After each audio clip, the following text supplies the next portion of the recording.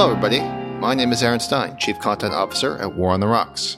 Before we begin, I want to let listeners know that this is the first of 2 episodes on Russian air power and the Russian military with RUSI Senior Fellows Justin Bronk and Jack Wadling. With that said, let's get on to the Russia Contingency with Michael Kaufman. Welcome back to the Russia Contingency, my new podcast at War on the Rocks. I'm Michael Kaufman, the host. Today, I have 2 good colleagues and friends for a discussion. I've been talking with them for a long time. I've, in some ways, been exchanging notes with them for quite a long time. And the group here today around the table has something in common. It's not only people who are interested in the Russian military. They're not only folks that I would technically describe as Russian military nerds in terms of their analytical proclivities, but it's also all 3 people who have done field work in Ukraine and have gone or seen or experienced some aspect of the war zone.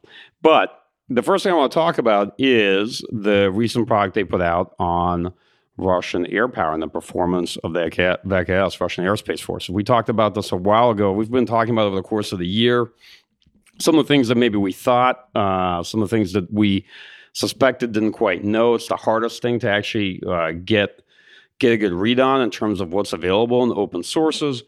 And, you know, the penance for a good product, Justin and Jack, is that you're going to have to talk about it for a little bit when it comes out, right? So let me start off with Justin first.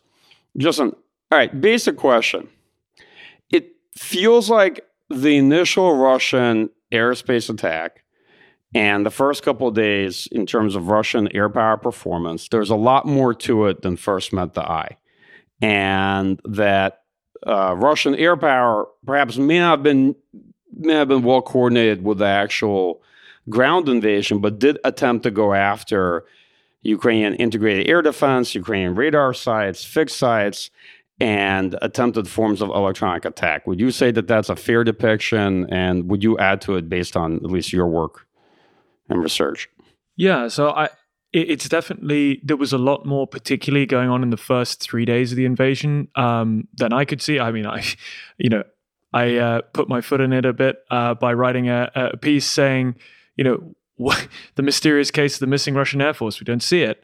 Now, in one sense, the bit that, I and others got right was they had not got the capacity to run what we would expect as a Western air campaign, where achieving air superiority through SEAD-DIAD as a large coordinated force is kind of the first thing you do in the outset of a campaign.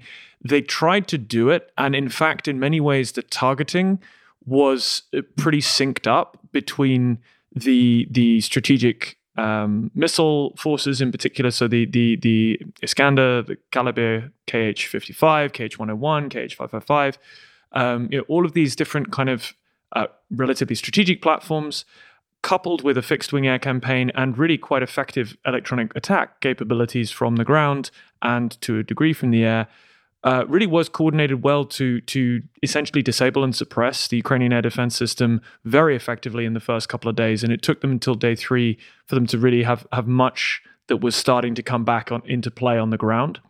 During that time, there was a lot of fixed-wing air activity, several hundred sorties a day, in some cases pushing up to 300 kilometers behind the lines, and very much going after air defense targets. It was coordinated with the long-range strike campaign.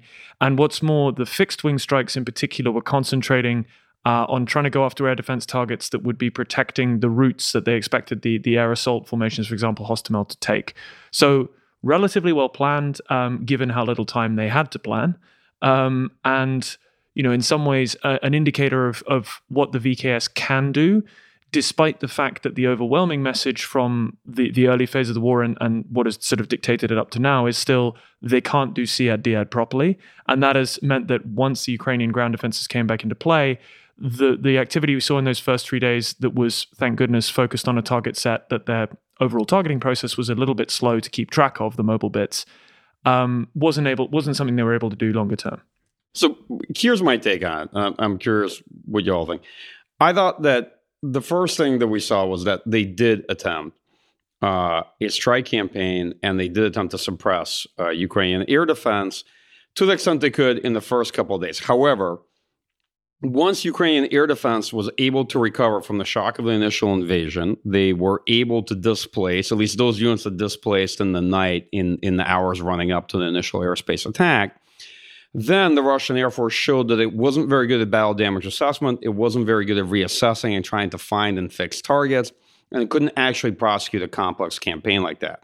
And there are two questions I have. First and foremost, is that a fair assessment? And could we say that they could engage in complexity, but not on large scale? And the second one, and this to Jack, it's hard for me to intellectually reconcile the logic of the Russian campaign with the logic of a Western airspace campaign, because attempting air superiority over Ukraine would have taken months. And I don't think the Russian Air Force was necessarily capable of it, but certainly it wasn't very compatible with the notion that, in 5 days they conduct regime change in Kiev and in 2 weeks they'd sort of be done. I'm curious how you read, at least what you interpret to have been the plan of the Russian aerospace forces, what their job was supposed to be in initial theory, the Russia had an invasion that went rapidly pear-shaped. Yeah, I mean, this is the big challenge with analyzing the war, is that the Russian plan was intended to achieve control over all major administrative centers and critical national infrastructure in 10 days, and then for there to be a suppression of resistance and counterintelligence campaign that would go through until August, and then you would have annexation. They were supposed to be in position in 3 days and shift to kind of screening and mopping up what was left of the Ukrainian resistance by day 10. Massive amounts of optimism bias in the plan that just compounded at each level. And when you read the Russian orders, the strange thing about them is that there is no contingency. Right, it's very detailed, and everything is mapped out, and where everything should go is there. Yeah, but there's no plan B. Right, and so this is particularly a problem for the VKS, I think, because their job was to punch a hole in the defenses to enable the Vir to seize the airfields, to enable those initial penetrations, so that the ground forces could get to where they needed to go within the time frame. They did that.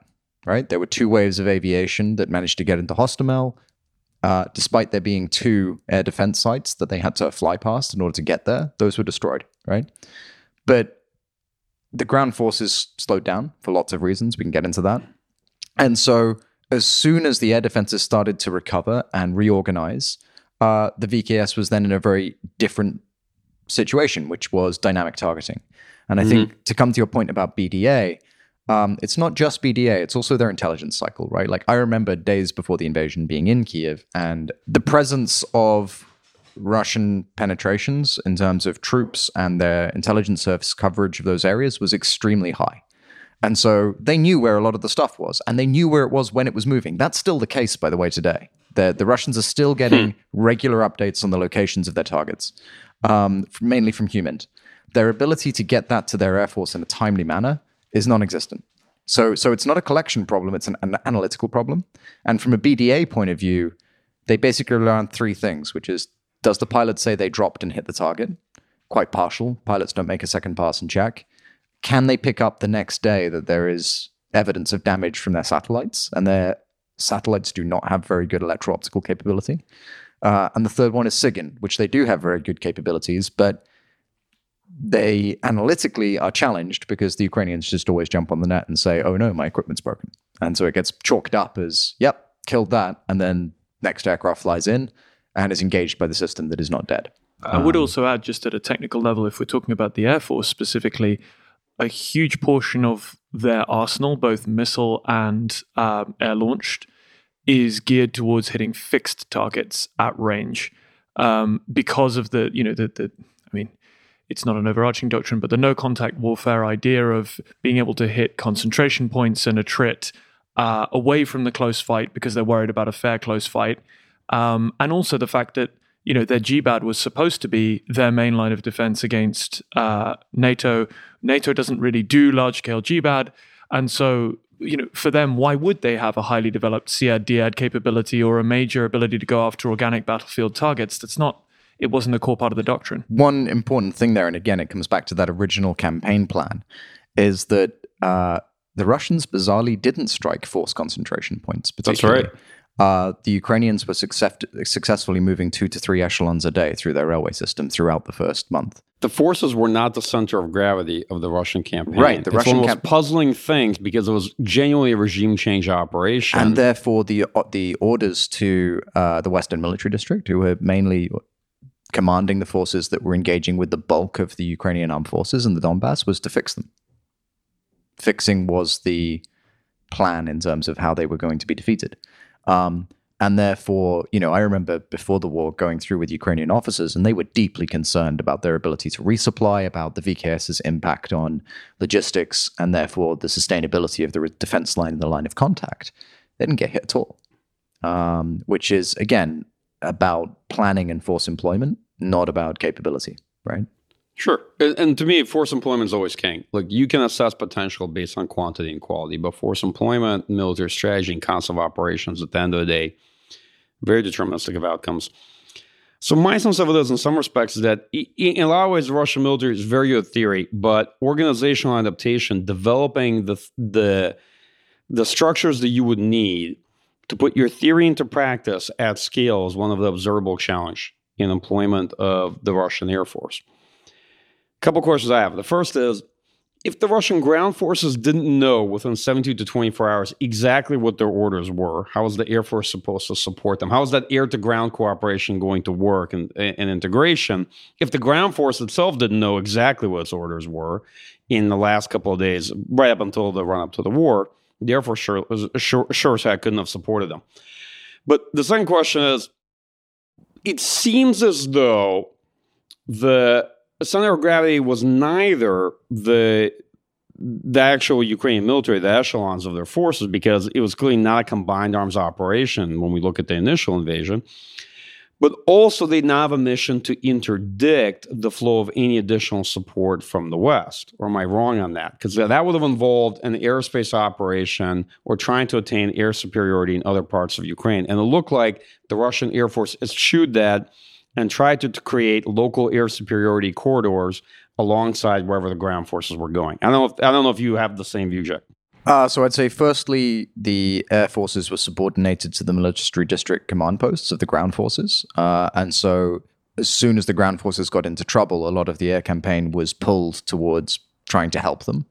And in that sense, any logic of a kind of air power theory of how they were employing their aircraft disappeared. Yep. It was subordinated to ground force interests.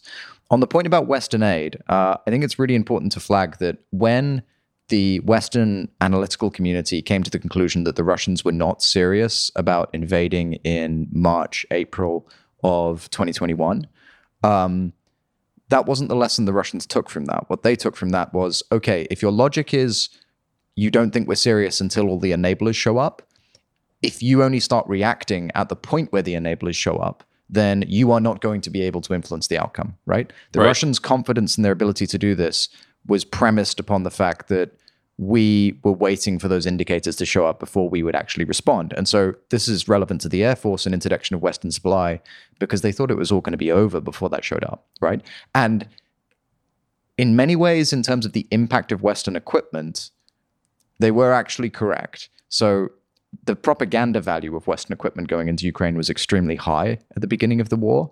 It didn't really have a substantial material effect on the course of the fighting, Western supplied arms, until, I would say, April, when the Ukrainians started to run low on their own stockpiles of capability. What blunted the Russians north of Kiev was 2 brigades of artillery firing all their barrels every day. Yeah, for all the footage of javelins and then loss at the end of the day, this was an artillery fight. And Western aid after that became critical, and now the West is Ukraine's strategic depth. But the Ukrainian assessment was they would be able to fight for 6 weeks based on their stockpiles at maximum, and they were anticipating losing a lot of their stocks to the VKS. Fortunately for the Ukrainians, they managed to disperse a lot of their arsenals just before the initial strikes. And there were 2 things that saved them. One, the dispersal. Secondly, and this does come back to the competence of the Russian forces. I still haven't unpicked why this is the case, but their allocation in terms of volume of munitions against a particular target makes absolutely no sense. Yeah, no, it's completely irrational force employment. So let's get into this a little bit. This is a rabbit hole, but it's one of my favorite ones. I saw almost 2 different Russian strike campaigns. at the strategic level, it felt like there was a person who was assigning sort of 1, 2, 3 cruise missiles per airbase or bridge or something like that, and then taking a long time to do BDA and feed the intelligence back. And they were sort of checking it off like a spreadsheet or a list of some kind, and then realizing that that's grossly insufficient number of weapons to actually service a target, and then coming back to it much later, weeks later, to find out that, oh, this is still functional, that's still operational, and firing again 2, 3 missiles. And then on the other side, when it came to supporting at the tactical operational level of depths, there was somebody firing Tushka-U ballistic missiles, SRBMs, at, any artillery piece that they could see. That is, there was somebody with a completely opposite approach to employing precision-guided weapons at the tactical level, who were basically firing everything they could find in their arsenal to service a target of sort of minute tactical relevance. It almost seemed like there were two different military staffs in action. I don't know, Justin, do you want to take this? I'm curious what you think. So I mean, one thing I would flag is I would be interested. I don't have the data to know whether this is the case, but my instinct would be that the difference is partly in what service is launching or what branch the service is launching what. So, for example, I could easily see it being the case that KH-55, 555, and 101 being launched off strategic bombers flying out of angles, which are being tasked at the general staff level. Then they might be being allocated targets out of Akatsia, either from general staff direct or from the military district. But that is a strategic asset, and I can see a scenario where there's a much tighter control over the kind of targeting and allocation process of missiles there. Same potentially, I don't know, but maybe for the Navy in terms of caliber. Vice, for example, firing land-based Iskander cruise missiles, as well as ballistic missiles, long-range rocket artillery, where you're getting really still quite high-value long-range pieces, but being used in a very tactical role. Same for Tochka-U. So my instinct would be it depends where that force element actually fits in instinctively, if not doctrinally, into the kind of planning hierarchy, which might explain where those taskings are happening. Same for, interestingly, the VKS repeatedly kind of fell back on when things were going badly on KH-59 employment, but against air defense targets, then against ground targets, then against CPs. And in that sense, in the Air Force, that would fit with the Tochka model of just fire at the thing that the military district is worried about here, because that's being done at a lower echelon in terms of allocation, even though technically KH-59 is supposed to be quite an expensive high-level asset. I don't know. Yeah, it's a pricey missile. But, all right, in playing devil's advocate, in the initial campaign, the Russian aerospace assault did strike many fixed targets. They did catch quite a few Ukrainian S-300s in the south. I think the campaign was probably more successful there than it might have been in other areas. At least my impression is that they attempted an electronic attack operation. They did jam a number of Ukrainian radars early on in the campaign. And you're welcome to chime in if you don't. My sense is they were attempting to fragment Ukrainian command and control. Yeah, I mean, so I remember just before the war sitting down with people from the Stavka, and they were flagging that they would get 3 minutes warning if Russian aircraft came against their air defense positions from the sea. And so they knew that was a vulnerability before the war, and it's not surprising, really, that given the very short notice that the defenses had at that point, they were caught. There was also quite a lot of fixed air defense systems in the south that were caught. In the north, it kind of depends how close you were to the border as to how much warning you got, but there was much better radar coverage, and so that helped. The other point being that when it came to electronic attack specifically, the Russian electronic attack was pretty successful, and also using aerial targets and decoys to just generate spoofing masses of false targets. I saw testing drones being used in the first couple of days that Russians fired that I think were designed to stimulate Ukrainian air defense. Yeah, that's correct. So like E-95M going over, generating hundreds of false positives, right, was a really consistent tactic. And then using direct electronic attack to scramble the radars. Where the Russians, I think, went wrong on that is that the Ukrainians have modified a lot of their radars, and they have a very capable industry when it comes to building them. And so the behavior of the radar, while it was often affected, was also not necessarily consistent with the effect that the Russians had anticipated. Yeah, I want to emphasize this point. Russian military likely thought that they knew Ukrainian air defense incredibly well. It's the exact same Soviet-built air defense, but they likely didn't suspect that Ukrainians made modifications. Right. And even if they did suspect that, didn't necessarily know how those modifications worked. Mm-hmm. I mean, it is also, since we're on the beginning, it is worth flagging one thing the Russians actually did really well, albeit not the way we would have done it, in the sense that their fighter coverage was really effective. It wasn't tied into large complex strike packages. The strike packages were still overwhelmingly singles. Less than 25% were even pairs. No strike formations more than 6 in those early days. But at the same time, those roving fighter patrols really, really effective against Ukrainian fighters. Now, there's huge force overmatch there in terms of at a technical level and at a numerical level. But at the same time, this is a force that had very little time to plan. This is a force with air-to-air, almost no experience of any sort. And they were really effective. The Ukrainian kind of take coming out of those 3 days when the Air Force was really holding the line in terms of the aviation side of it was, we can't do this again. So let me ask 2 questions. Those are great points, by the way, and I actually want to get a little bit into the tactical interaction. One, it felt like there ultimately wasn't really something that looked like a strategic aerospace campaign, or if it was only the first couple of days. And the second part is, it felt like the Russian Air Force was divided into 4 air forces, each one of them supporting 4 military districts, each military district with its own joint strategic command having deployed in the theater with multiple operational acts of advance. And so it felt a little bit like you had 4 Russian Air Forces fighting in support of 4 different districts after the first couple of days when things didn't quite go to plan. Is that a fair assessment? Yes, ultimately, except for certain orbits like A50M, where by necessity, because of the numbers that they had up, those were working more widely.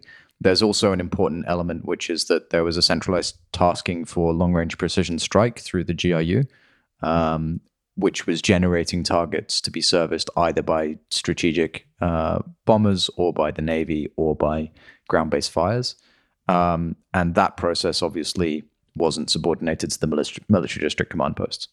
Right. So then the question is, who runs that? General Staff, main director of operations, and whatever cell they had put together to task assets. Yes. And I think one of the comments, at least one of the thoughts folks like me had, was that it looked like the Russian military had the theory. They hadn't had the organizational adaptations to employ this at scale, especially when they were both pressured and there was a strong pull demand signal. Unlike in Syria, where they sort of like tested Vaudir the capabilities, but they could use them at will, and they could put the package together at leisure. Here, they had to actually go through the full cycle. One of the biggest differences is that in countries like the United States, we had matured the organizations and the processes along with the technology over the series of a number of wars that lasted these decades. And something the United States can do at scale that the Russian military does not appear to be able to do, or at least is woefully inexperienced in doing. I mean, this is something I would really, really stress is we take it for granted in the West, in the military community, how indescribably impressive a US-led Allied air tasking order is. Even in a relatively minor campaign, you're talking thousands of sorties often a day, intricate, incredibly detailed, and also, interestingly, having to be flexible as well because things go wrong and it must adjust on the fly, quite literally. Tanker sorties, AWACS sorties, launch and recovery sequences, combat search and rescue, integrating all the different planning and briefing cycles, the maintenance, the logs that reach all the way back in many cases across continents, and the munitions, the planning with the ground staff and the sequencing with the campaign. That is something that we kind of take for granted because we've, as you say, honed it over decades. The Russian military has never done anything like it. And nor would any, by the way, European militaries would never be able to do this on our own. We sort of get tempted to sneer a bit, I think. Oh, look, the Russians messed up air power because they don't understand it. We can only do it because we plug into the Americans. I say that quite a bit too, as sort of like chauvinistic American. I do often make the point that European military power has a lot to commend it, but at scale, Europe does not have the ability to employ military power like that. Well, I think one of the things that's really important to understand about this war is that the Ukrainians entered this conflict and I might be a couple of numbers off here, but orders 1 or 2 barrels off, with 1,178 barrel artillery pieces and 1,680 MLRS and 60 divisions of air defenses. Ukrainian Air Defense Division being an expanded battery with organic logistics and command and control. So it can function a bit like one of our air defense battalions, but it has fewer launchers. But nonetheless, that is essentially more air defense, and artillery systems, and by the way, they went in with 900 main battle tanks too, than the vast majority of European NATO combined, right? And they had ammunition for it for 6 weeks, which, no one else other than maybe the Finns in Europe do. That's five weeks longer than the typical European military. Right. Let me wrap up this conversation a bit, and here I'm going to get us a bit in trouble in 2 ways. I'll be perfectly honest, and I will lead the part of the conversation that gets us in trouble. First, with the TB2 Bayraktar people, okay, and you know where I'm going, which is in the first 2 weeks, it looked like because of the challenges in sorting air-to-ground integration between the Russian ground forces and the Russian Air Force. And Russian Air Force is definitely afraid of PVOSV, the ground forces air defense, right? Because it can easily get shot down through friendly fire by its own air defense, especially those that are not part of the airspace forces. It looked like Russian air defenses assigned to the ground forces were not engaging targets beyond the forward line of troops. And so early on, Ukrainian TB2s had successes, but then after that, it felt like they largely got shot down. And so TB2 was successful for the first 3 days because the Russian orders were, if it flies, it's friendly, don't shoot. And then between day 3 and day 10, the Ukrainians observed fewer and fewer locations where they were able to use them and they would survive. By day 10, they were essentially denied in most areas. They transitioned to being a lure, an ISR platform, and in particular maritime ISR. They've been useful. They've continued to be useful. They have not been delivering significant effects. And actually, even in terms of when they were able to get in and strike targets, they were dropping far fewer munitions than the Ukrainian Air Force's fixed-wing aircraft. Yeah, I mean, if you look at the confirmed tally for TB2 footage, it's 100 and something vehicles, half of which are trucks. That's a drop in the ocean for... It's not to say that it wasn't effective for the first couple of days, but I think there's such a distortion from the fact that Ukraine recognized very quickly as part of an overall extremely effective information operations strategy that this was some of the best footage they had.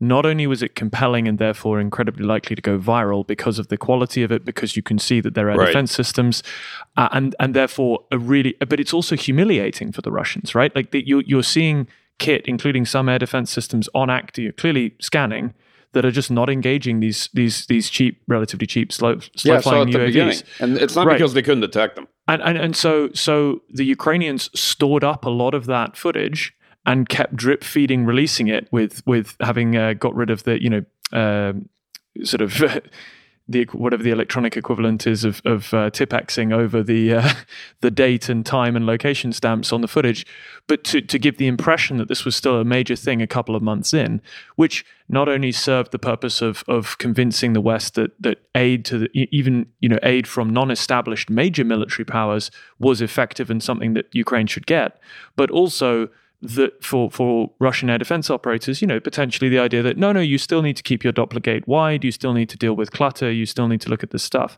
But equally, the flip side of all of that is having made that success out of it in the information space, Ukraine has then had to actually use quite a lot of money and quite a lot of people at an opportunity cost, because everything's an opportunity cost, right? Doing TB2 stuff because people have kept donating them, that frankly is less useful in some cases than other potential uses of that money and those people.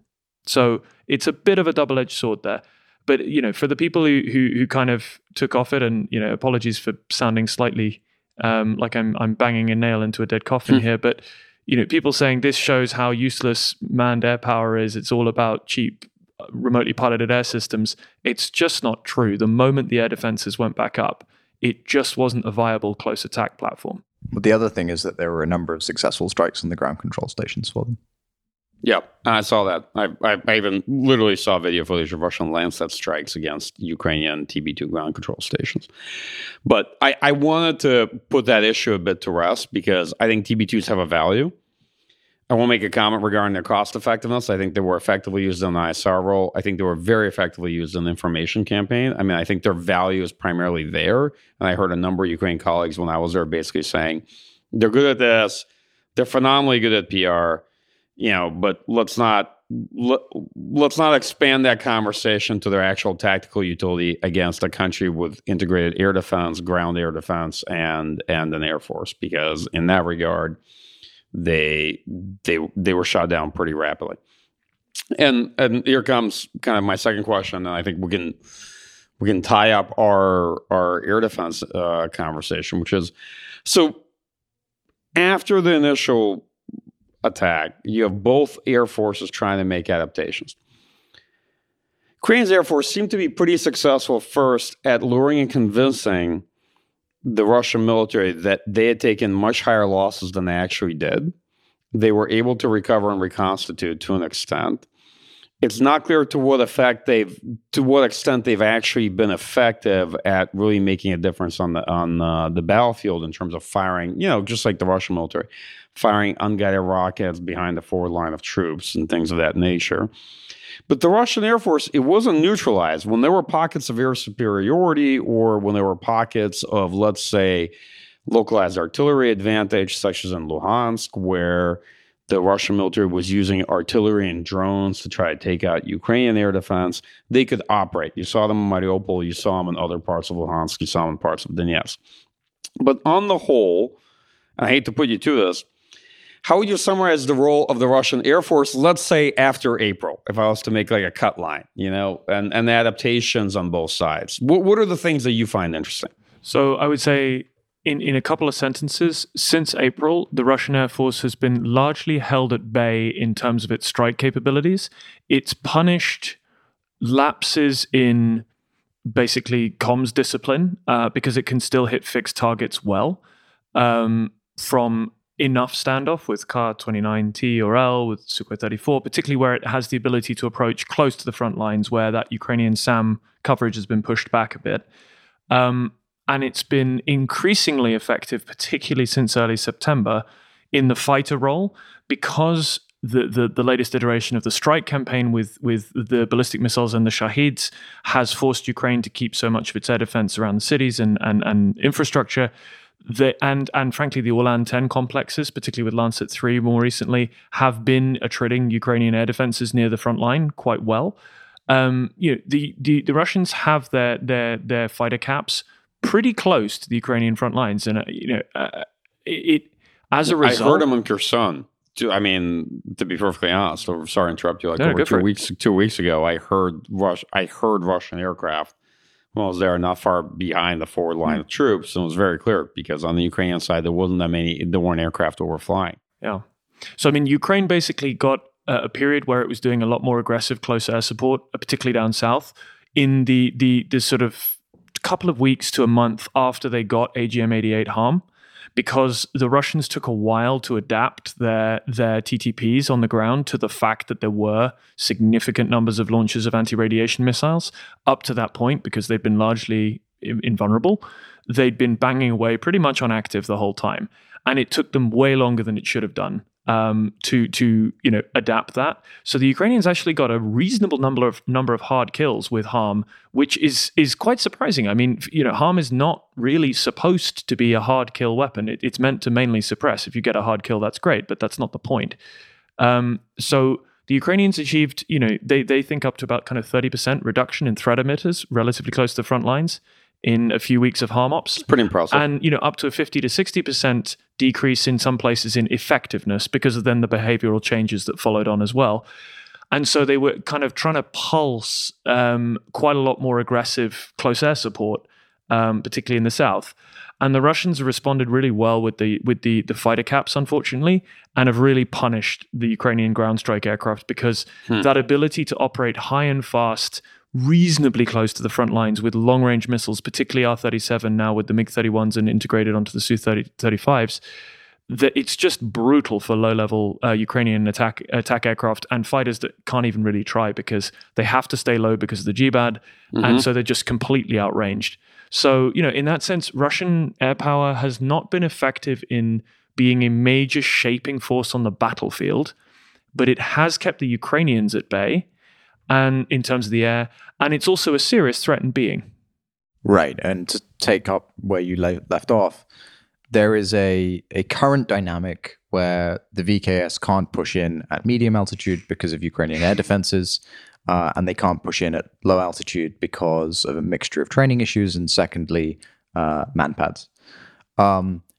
If the Ukrainians run low on their tactical air defense systems in terms of stocks of munitions, then all of a sudden the VKS can sit at medium altitude. And a lot of the stuff that we've seen in Syria, where they are actually able to drop accurate strikes on targets, becomes viable. At that point, they have a lot of fighters still, and they have a lot of munitions, and that can really have a significant impact on the tactical situation. So making sure that the Ukrainians do not run out of medium altitude capable SAMs. So medium critical. range specifically, because they actually got very high, but it's basically SA-11 and things in that class. Exactly. Yeah. We can be pretty specific about it. It is SA-11 and a little bit of SA-8. The problem with SA-8 is it has to get so close to the front lines to have any effectiveness that it's pretty vulnerable. And the system can be defeated through EW and other means. With Orlan, yeah. Can I interject? Because I have a basic question. I think one of the things that folks have gotten the most wrong about this war is the role of electronic warfare. And I think it's been very significant. I think Russia's used it extensively. It's been one of the biggest challenges for Ukraine to deal with. And electronic attack and various types of ECM pods the Russian aircraft have employed. However, they also present a challenge for Russian aerospace operations as well. I suspect I've seen quite a bit of what to me looks like EW fratricide, interference in terms of mission efficacy, and all these challenges. It's not quite as easy as it looks. And as they've attempted to employ these means, I think they've discovered a lot of operational problems on their own. But that's just my own take on it. There's a great conversation that was picked up between two Russian pilots talking in clear. So it's a two-ship flying along, and both of them are complaining that their radars are scrambled, not picking up anything, like what's wrong. They start talking to the ground control station, and they realize it's their own EW pods that are automatically targeting each other's radar. And then the ground control station says, we'll turn off your EW suite. So they go in without EW protection. So the level of fratricide on the Russian side is very high. I think the conceptually most interesting thing about this is before the war, lots and lots of analysts talked about denial of the EMS, right, for ground forces and others. The reality is the EMS is almost never denied. However, it is continually disrupted, and it is continually disrupted in unpredictable ways. And the force that is more effective is the one that can plan where it's achieving disruption, where it can exploit advantage, and track that faster. Because if you try and execute an effect using the part of the spectrum that is being disrupted, you're going to miss, your process is going to be slowed down, etc. You won't be competitive. And so tracking what electronic effects are being targeted against you is critical. Having that in terms of informing your command decisions about when you employ capability is critical. And that's not just a challenge in terms of what the enemy is doing, but as the Russians are finding regularly, it's also about friendly force employment, right? If I am protecting myself from precision strike by denying navigational systems, great, but that also interrupts my ability to find targets with UAVs. So I have a trade-off there that's direct. How do you deconflict those things, right? That's actually a complicated thing to do. And one challenge, I think, for Western forces is that we don't have many exercise areas where we can actually turn all of our AW equipment on. So there is actually quite a big unknown here, which is, yes, the Russians have really struggled to deconflict, but we can do it in niche contexts. We have not tested doing it at scale. Can I add something? We also have a very different force structure in terms of employment of EW. The Russian military downloaded EW into companies, battalions, into brigades supporting military districts. There's a big difference. we often have phenomenal EW capabilities or various things that are at a particular brigade level, but very few people exercise with it. Very few commanders know what it can do for them. It is not a company or a battalion that they work and live with. So they often do not regularly train with it. It is another brigade with its voodoo magic in the electromagnetic spectrum that they may have encountered or maybe not, and they're not fully sure how to use it. They don't know what they can do with it, what it can do for them, and just very different in terms of force structure. And to me, often that's deterministic. When you download those capabilities and you spread them through your force, a lot of commanders have a better sense of what they can actually do with that capability. I mean, just to feed in on that, in terms of the one area where this is immediately relevant, in terms of the interaction between security classification, individual programs, and broader force design, is if you look at something like the F-35 at the moment, which has extraordinary electronic attack capabilities, particularly when you're looking at the Block 4 upgrade, but is SAP clearance required for anything in the EW spectrum that it's doing? It's an interesting one where both many of your allies will be operating it. Every single branch of the US Armed Services, except the Army, will be operating it.